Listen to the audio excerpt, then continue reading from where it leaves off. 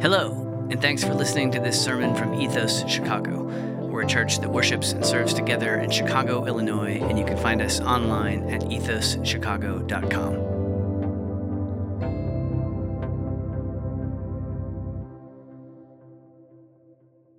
Good morning, Ethos. Welcome to Sunday worship. We're looking forward to seeing everybody in a few minutes for communion, but first let's worship together, beginning with this call to worship from Psalm 73.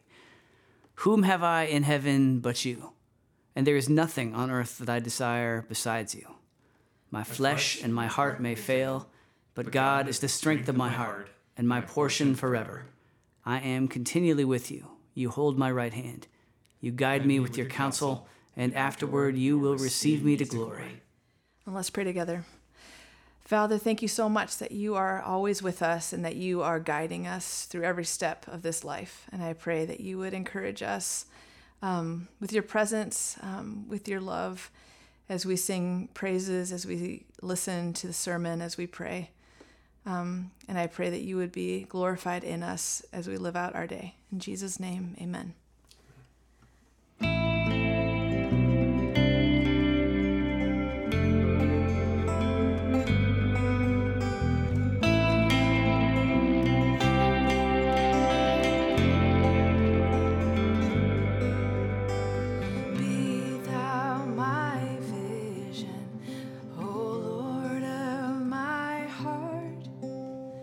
Not be all else to me, say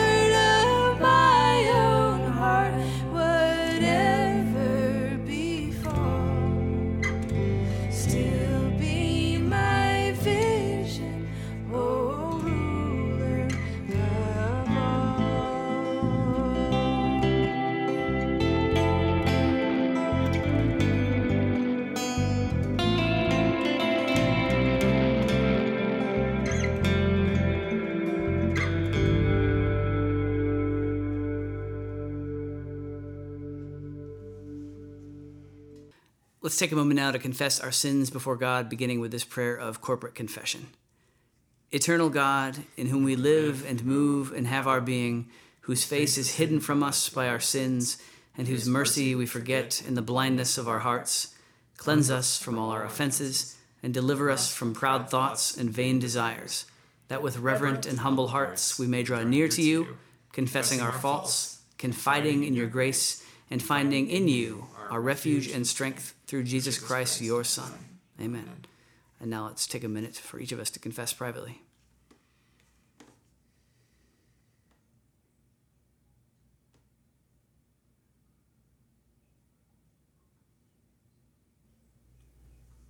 And now let's hear the words of assurance from Romans 8. There is therefore now no condemnation for those who are in Christ Jesus. For the law of the Spirit of life has set you free in Christ Jesus from the law of sin and death. Jonah 2. Then Jonah prayed to the Lord his God from the belly of the fish, saying, I called out to the Lord out of my distress, and he answered me. Out of the belly of Sheol I cried, and you heard my voice. For you cast me into the deep, into the heart of the seas, and the flood surrounded me. All your waves and your billows passed over me. Then I said, I am driven away from your sight, yet I shall again look upon your holy temple. The waters closed in over me to take my life. The deep surrounded me. Weeds were wrapped about my head at the roots of the mountains. I went down to the land whose bars closed upon me forever, yet you brought up my life from the pit, O Lord my God. When my life was fainting away, I remembered the Lord, and my prayer came to you, into your holy temple. Those who pay regard to vain idols forsake their hope of steadfast love, but I, with the voice of thanksgiving, will sacrifice to you. What I have vowed I will pay. Salvation belongs to the Lord. And the Lord spoke to the fish, and it vomited Jonah out upon the dry land. Hello, Ethos. Good to be with you again. Thanks again for joining us in this time of worship. You know, in one of his fairly well-known hymns, the great hymn writer Charles Wesley begins, interestingly enough, with a question. He said, depths of mercy, can there be mercy still reserved for me? You know, I dare say, if we're honest, that's probably a question that we have all asked at one time or another in our lives. Because let me ask you, have you ever messed up? Have you ever blown it? Have you ever, through your own doing, put yourself between a rock and a hard place? And as a result, have you ever wondered, does God still love me?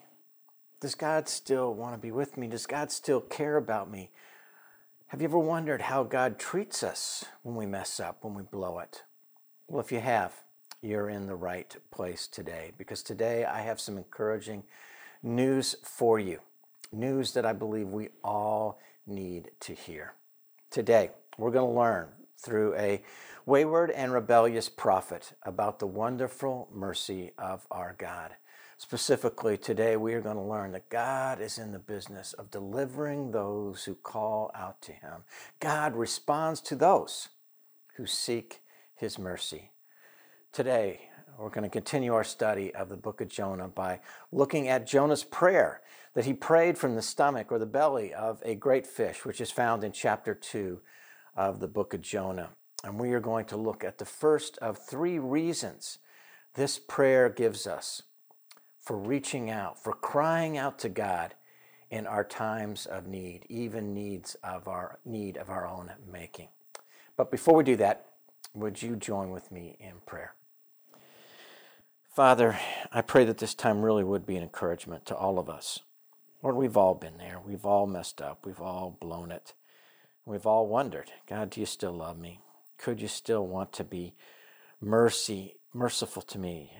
Is there still mercy reserved for me? And Lord, I pray today that you would answer that through your word. And I pray that you would give us ears to hear and hearts to receive what you would have for us. Bless us with understanding. Bless us with just an ability to hear what you would have for us. And Lord, I pray this now. In Jesus' name, amen. Today, as I mentioned, we are going to continue our study of the book of Jonah by looking at chapter 2. And in chapter 2, what we have basically is a prayer that Jonah prayed in the belly of a great fish that had swallowed him, as we read about at the end of chapter 1. And what I hope we see over the next 2 weeks is that in this prayer, Jonah gives us three reasons why we should cry out to God in our times of need. Specifically, Jonah's prayer is going to teach us that our guilt is no match for God's mercy, that our helplessness is no match for God's saving power, and that God's glory is revealed in his mercy. And today we want to look at that first lesson, as I mentioned. Now, before we do so, let me remind us of the context. Hopefully, most of us, if we've been with us, remember the general outline of the story, what's happened so far. God came to Jonah, his prophet in the nation of Israel, and told Jonah to go and to cry out against the city of Nineveh because its evil had come up against God, it says. And we learn quickly in verse 3 that Jonah has no intention, no desire to do that. And so instead of heading 500 miles east to the city of Nineveh, which is the capital of Assyria, Jonah heads down to the coast, hops on a ship, and tries to head 3,000 miles west to the city of Tarshish, which is in what we know of as Spain. And in response, God hurls a great storm against the ship, and after the sailors try everything they can to save the ship and themselves, and after they learn that Jonah is the cause of this problem, this storm, they go to Jonah and they ask him, "What should we do?" And Jonah says in verse 12, "Pick me up and throw me into the sea. Then the storm will be calm for you." Now, we don't have to go over again all the whats and the whys of what would happen then right now. We don't have to do that right now. All we need to know is that is eventually what happened. The sailors pick Jonah up and they throw him over the side of the boat into the raging sea, and just as Jonah said, the storm ceased. And the sailors rejoice and they stand in awe and worship the Lord God, the creator of heaven and earth. But if you remember, chapter 1 doesn't end with that. In verse 17, the last verse of the chapter, we read this: "And the Lord appointed a great fish to swallow up Jonah.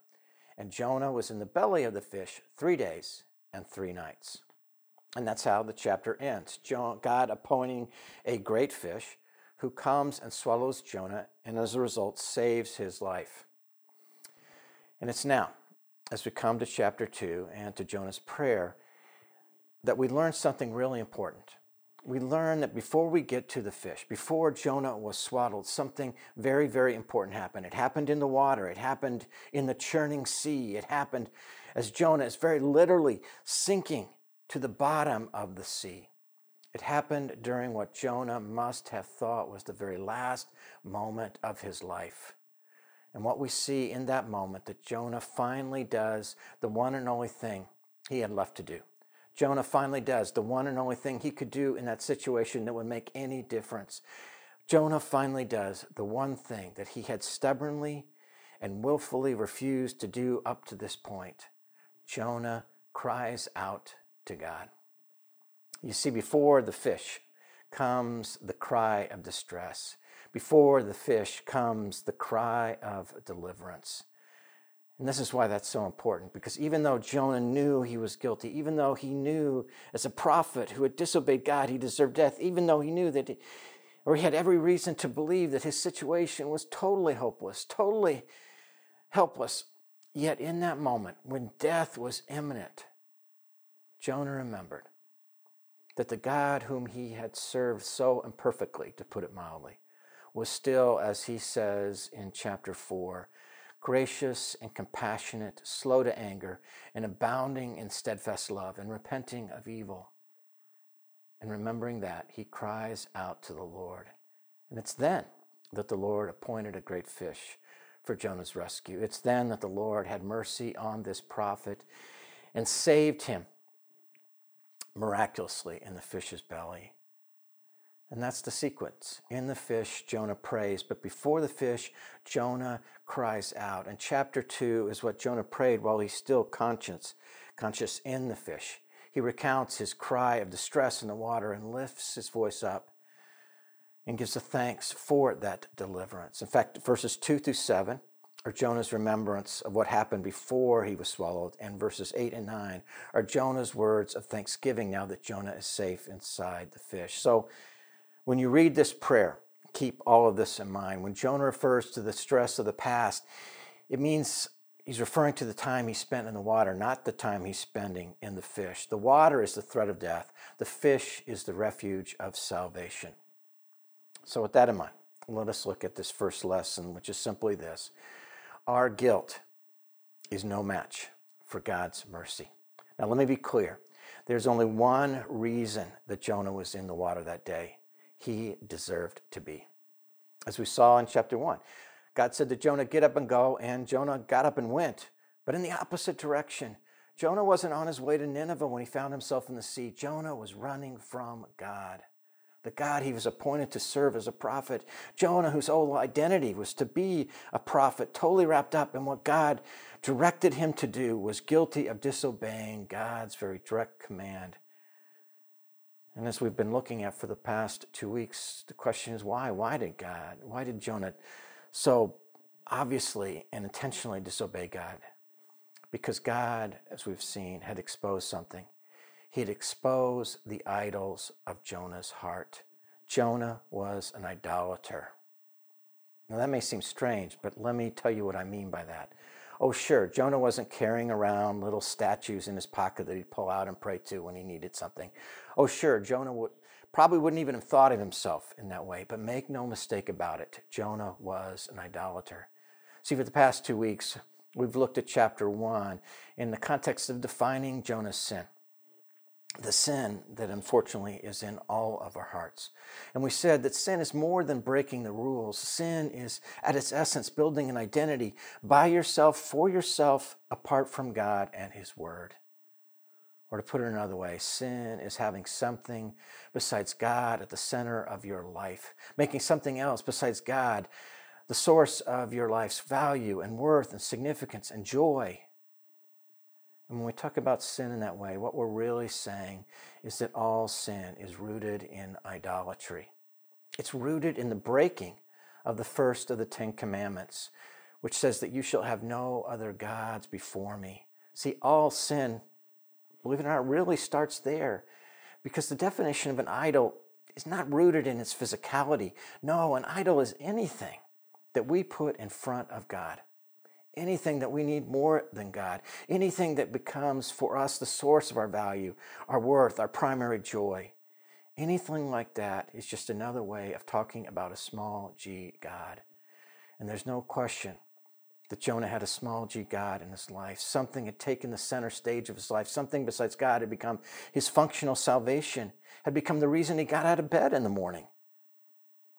And that's what was behind, or is behind, Jonah's nationalism, his racism, if you will.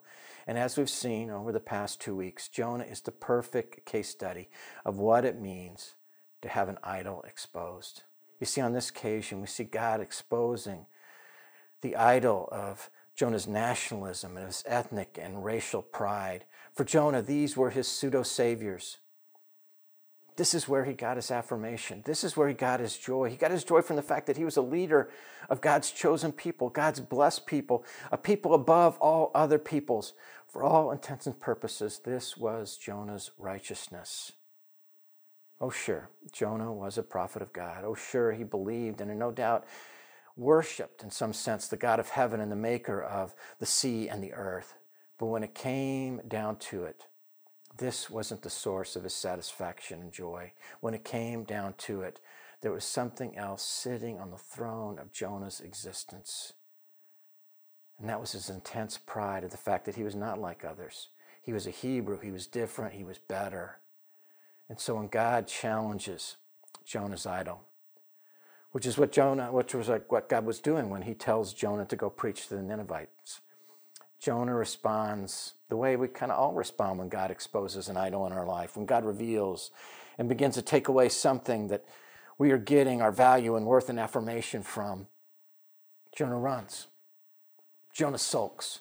Jonah shakes his fist. Ultimately, Jonah wants to die because the very thing upon which he has based his life, the very thing that gives his life meaning, is falling apart and is being taken from him. And whether we're talking about an individual or the nation, and Jonah is merely just a representation or representative of the state of the entire nation of Israel. God loves us, as I've been saying, too much to let us wallow in the pursuit of things that can never and will never satisfy the real longings of our heart, the real longings of our soul.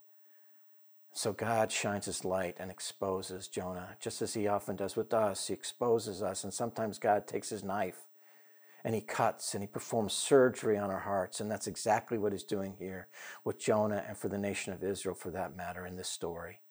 And Jonah doesn't like it. And when it happens to us, we don't like it either. And if you've ever looked at Jonah and asked, how could he do that?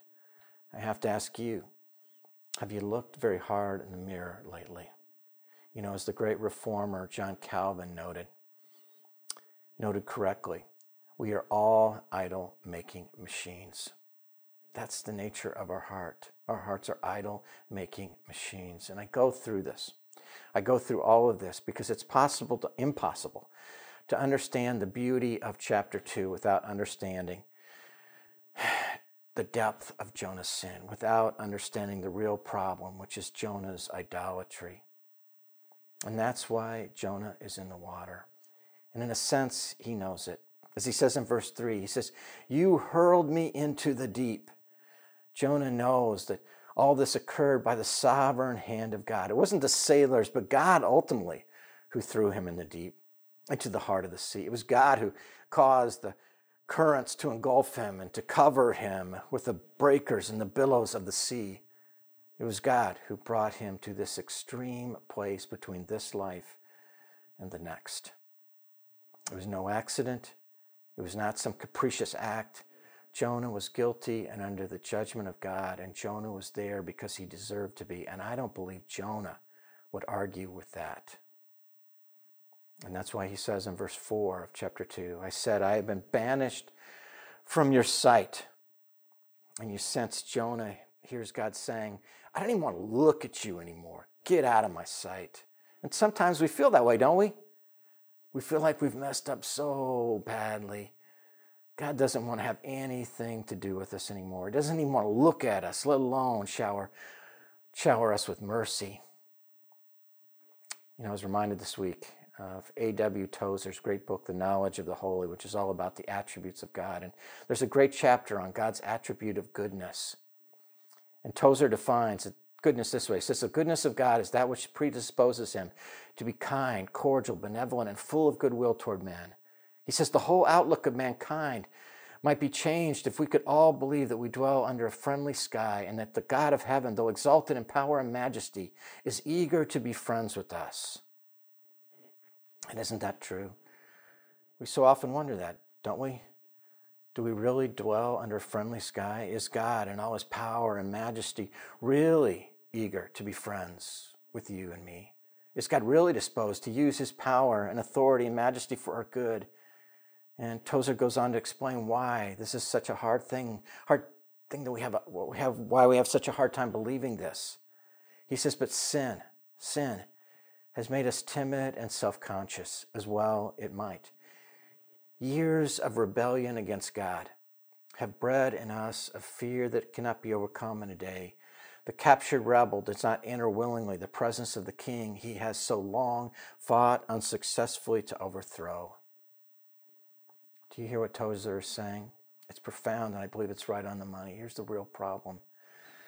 One, not the only one, but one of the main reasons that we have such a hard time believing that God is good and merciful, and that we might approach him, expecting him to be good and merciful toward us, has to do, of course, with our sin, with our understanding of our own unworthiness.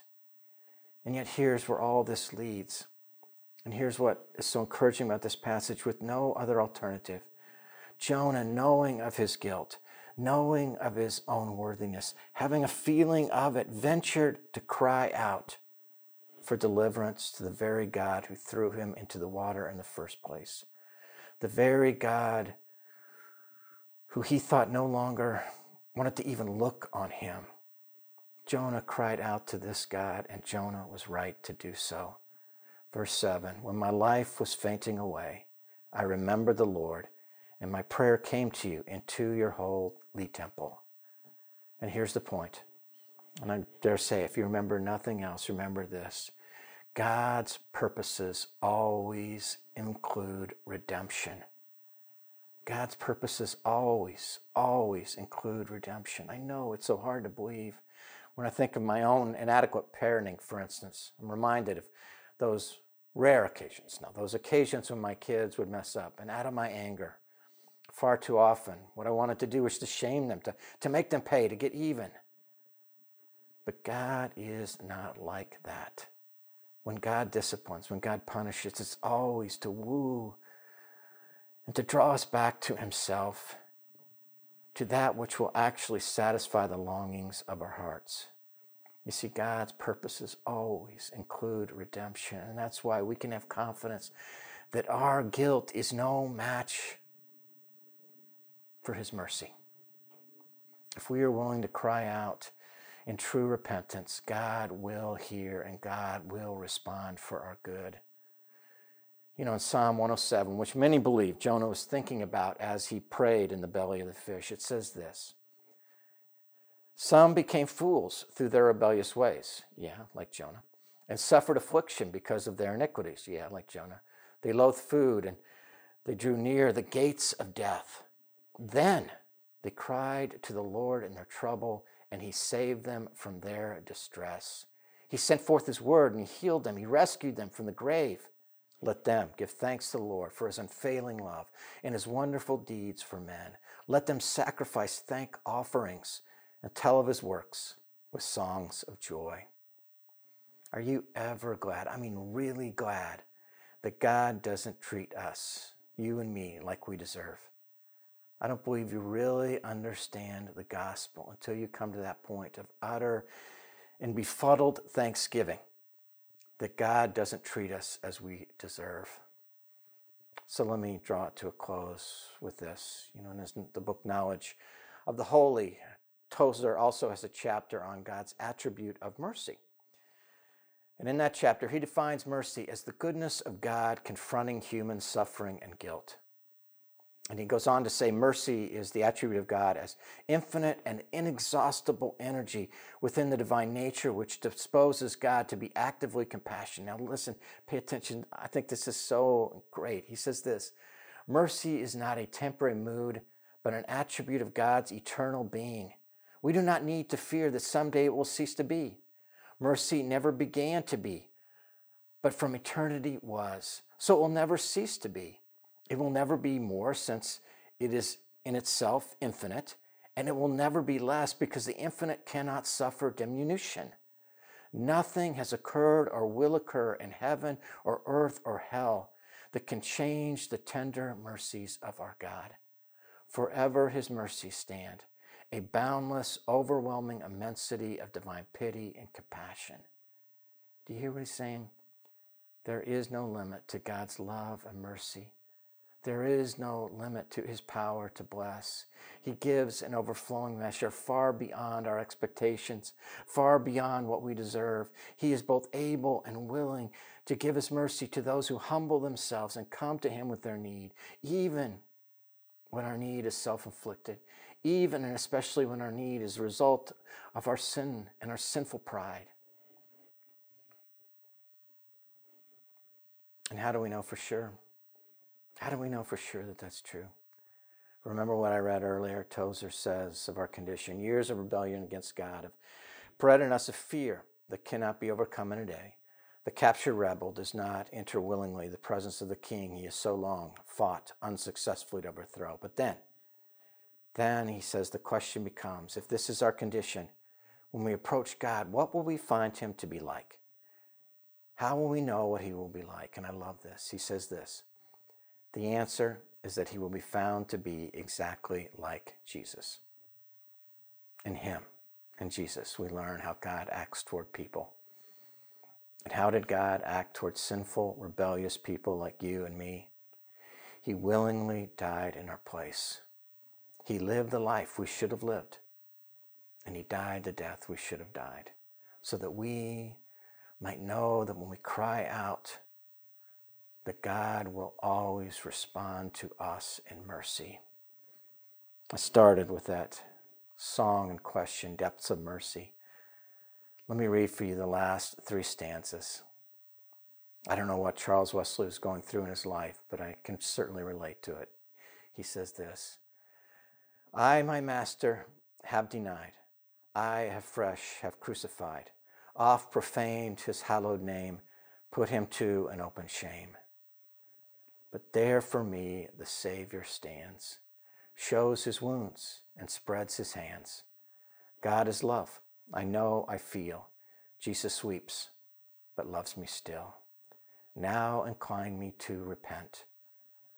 Let me now my fall, my sin lament. Now my foul revolt deplore. Weep, believe, and sin no more. Let's pray. Father, thank you for your inexhaustible mercy. Thank you that you delight to incline yourself with compassion and mercy to even the guilty, and especially the guilty. So, Lord, pound that into our hearts, that we might know that when we repent, when we humble ourselves before you, when we cry out to you, you are gracious and kind and merciful. This I pray in Jesus' name. Amen. We're going to take our offering now. You can do that online at ethoschicago.com, and then let's sing our doxology together.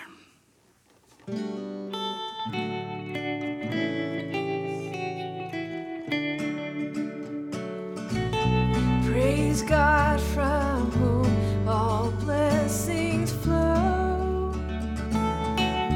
Praise him, all creatures here below.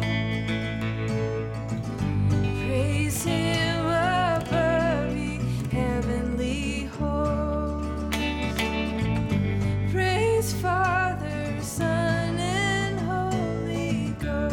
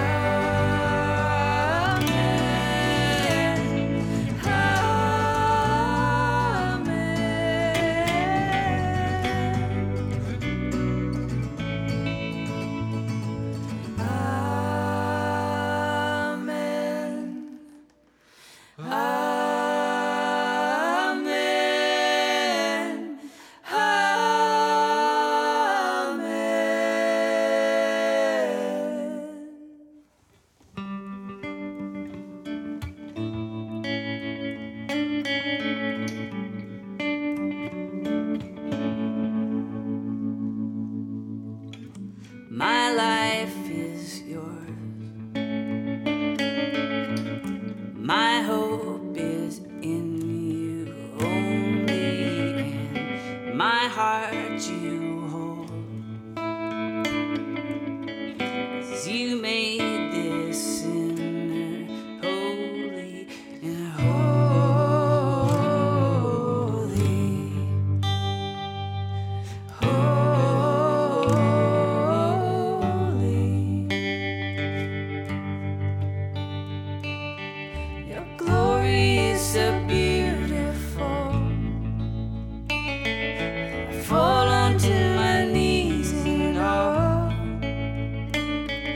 heartbeat of my life is to worship in your light. Your glory is so beautiful. Your glory is so beautiful.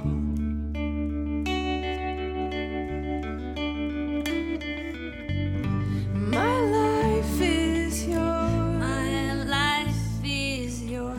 My hope is in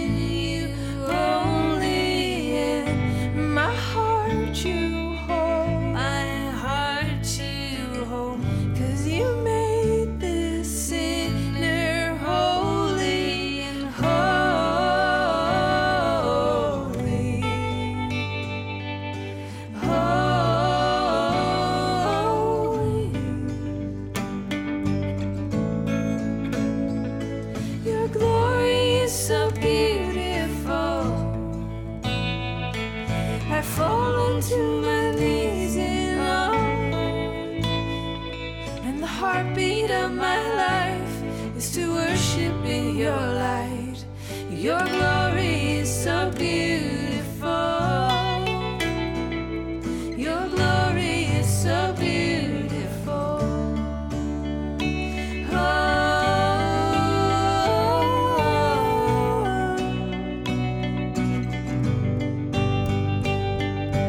Glory, glory, hallelujah.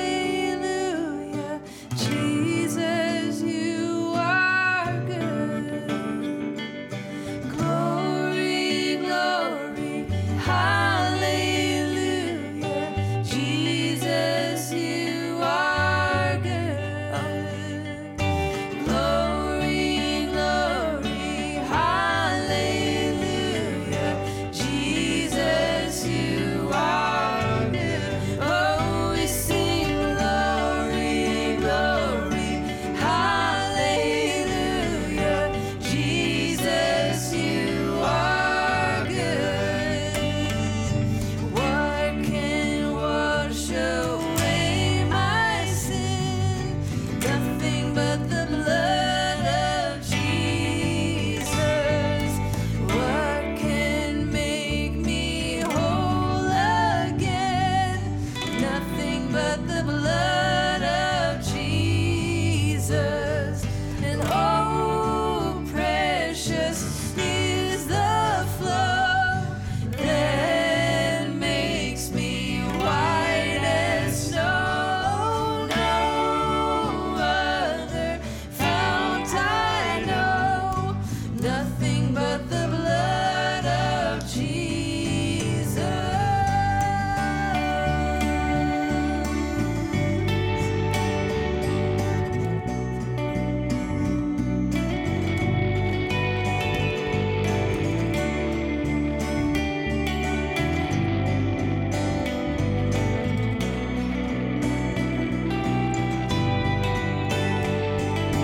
Glory, glory, hallelujah.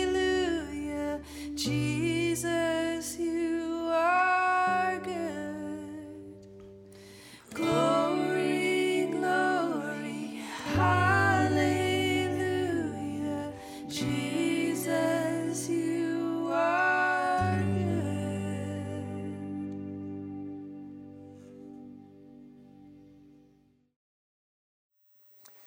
Well, hopefully, I will see you shortly, or we'll have already seen you at our time of communion today at Oz Park.